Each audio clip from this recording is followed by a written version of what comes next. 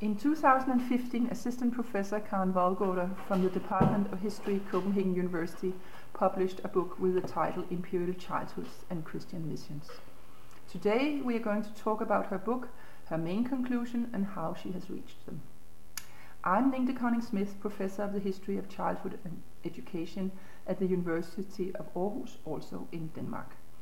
I have read the book with great interest and as an example of transnational studies in the history of childhood on one hand, but also as an interesting example of emotional history, since the focus is on the bonds and relationships between adults and children. I will also say that I am quite impressed with your ability, with Karen's ability to constantly make things more complex than they seem. Writing about complexity is not easy, but I think your study is a reminder of the fruitfulness of this approach. It expands the book's focus from the small colonies of the Danish missionaries to missionaries from other countries, mainly from Britain. So my first question, Karen, is could you give us an outline of your book? Well, the book deals with childhood and the encounter between Danish missionaries and South Indians, mostly Tamil-speaking people in the Madras Presidency in the late 19th century and early 20th century. And what I do is I look not only at the indigenous children, but also at the children of the missionaries themselves, as well as at their efforts directed at children in Denmark. So I look at different categories of children in this encounter. And also different categories of adults. As well as that's true. Very interesting. Yeah. And then what I do, I have this approach that I call microhistorical entries, which means that I look at specific junctures or specific events or conflicts, and then I try to unfold them and see what they can tell us about childhoods in this encounter. I pay attention to gender, class, religion. These all come out of the specific encounter. You can't really avoid those. And then I also look at emotions, which is the history of emotions is a relatively new field, and it's burgeoning at the moment with research centers all over the world. But for me, the interest in emotions actually came from the sources themselves, because if anyone who's familiar with missionary sources will know that they're kind of seeped in emotional language. So I became interested in the stakes of these emotions.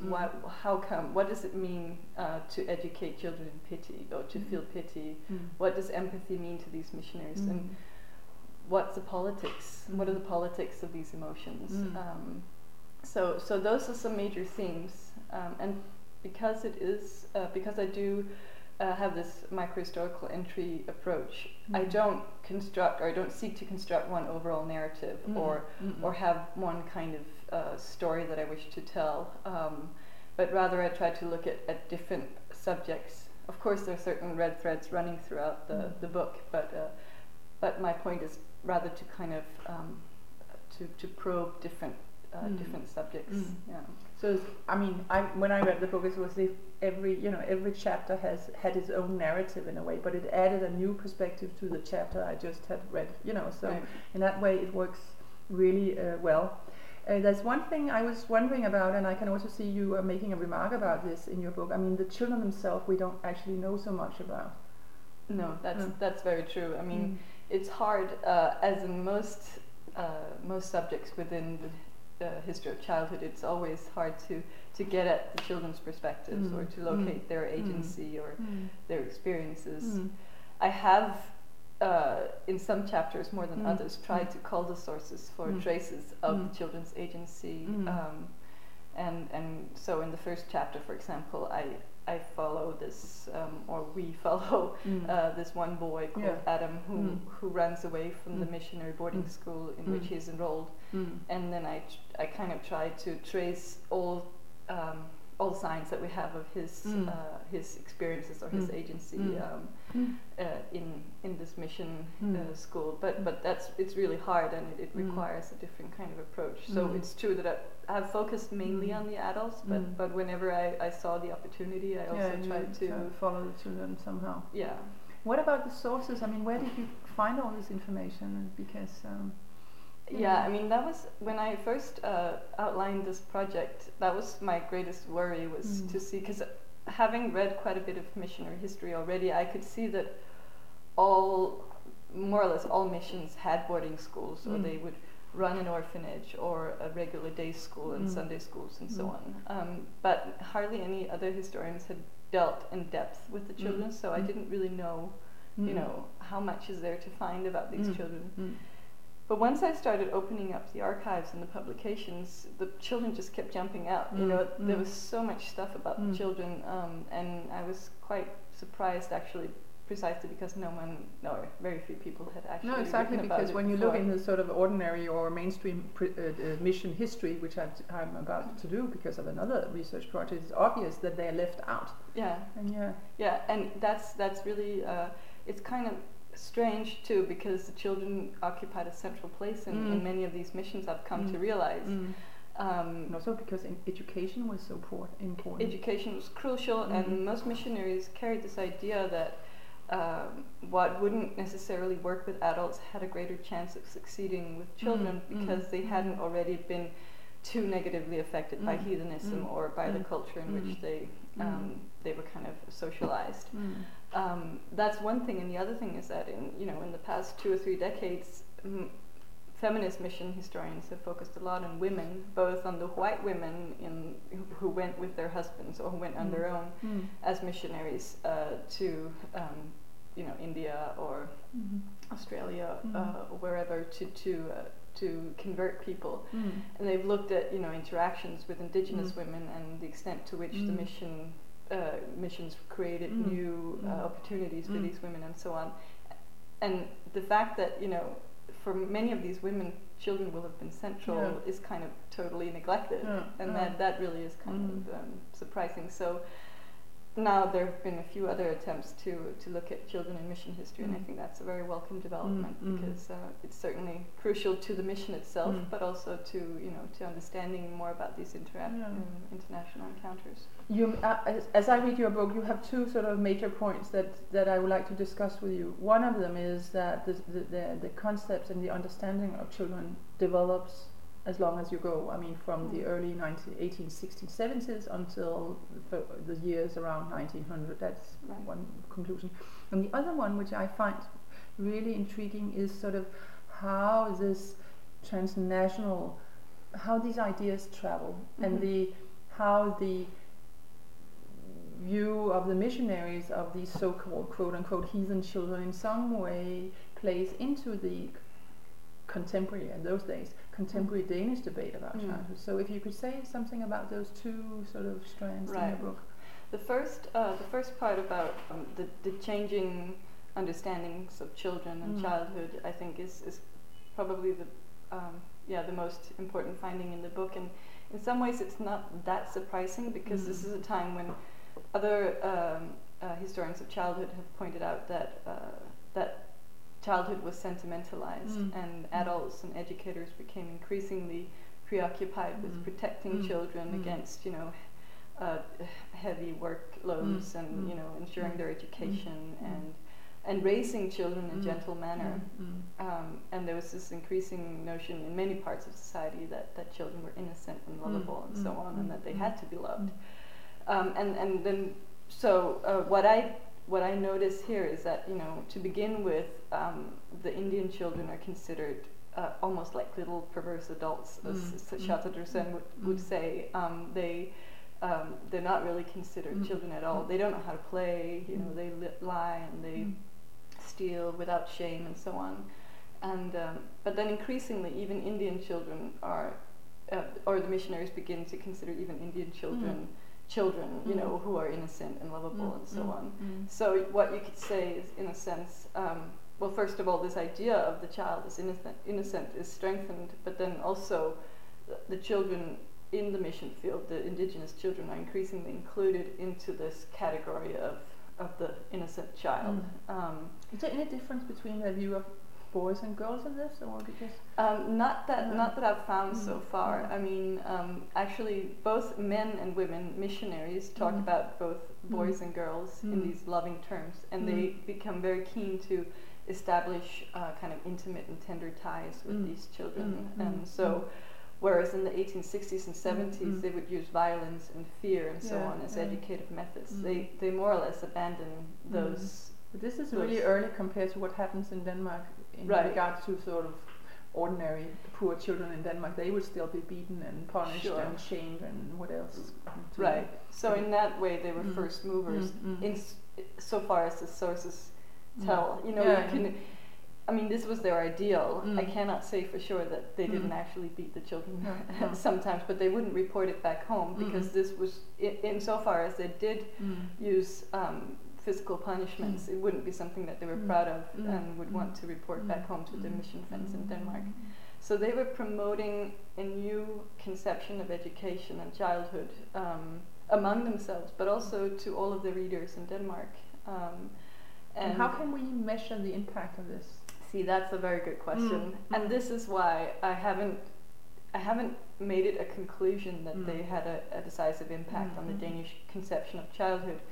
Rather, what I do is I suggest that we should begin to consider these transnational connections to a greater extent and to understand what the political stakes might be of making this a universal concept of childhood. When I return to that, but I think this is a problem that haunts much of cultural history. We can't measure impacts. We can't for sure determine cause and effect. What we can hope to do is to render a certain development probable, or to a certain connection probable.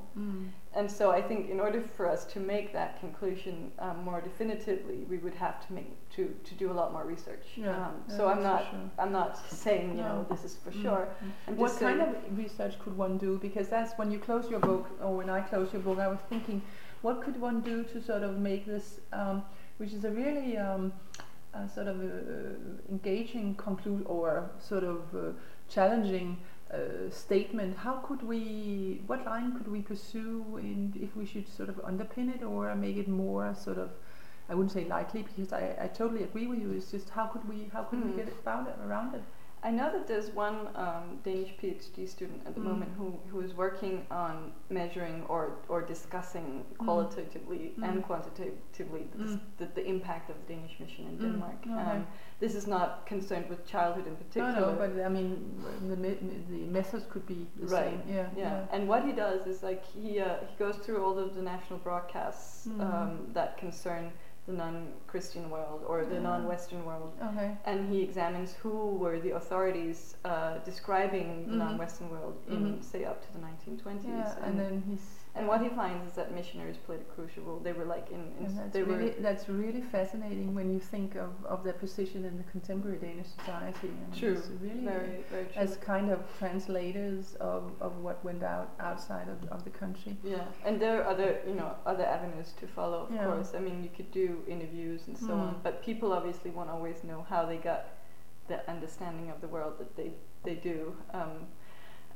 But what I've found is that when I've presented some of these results at conferences, I've had people from Denmark raise their hands and telling me about how when they went to school and they had geography class, you would have a missionary coming to tell them about Nigeria or Madagascar or India. So. But I also think, I mean, the churches were, I mean, way back, sort of a cultural center in many, not only villages but also in suburbs and bigger cities. So in that way, I mean, they probably also have had a sort of a position where they actually could come and give talks and people would be interested. That's also one of the things I discuss in the book, how all of these missionary publications were shared among friends and neighbors, and how they would go to the same kind of lectures by missionaries who travel around the country when they went home on furlough. But that's obvious. There's a lot of traveling among missionaries also within this country. Definitely. That's for true.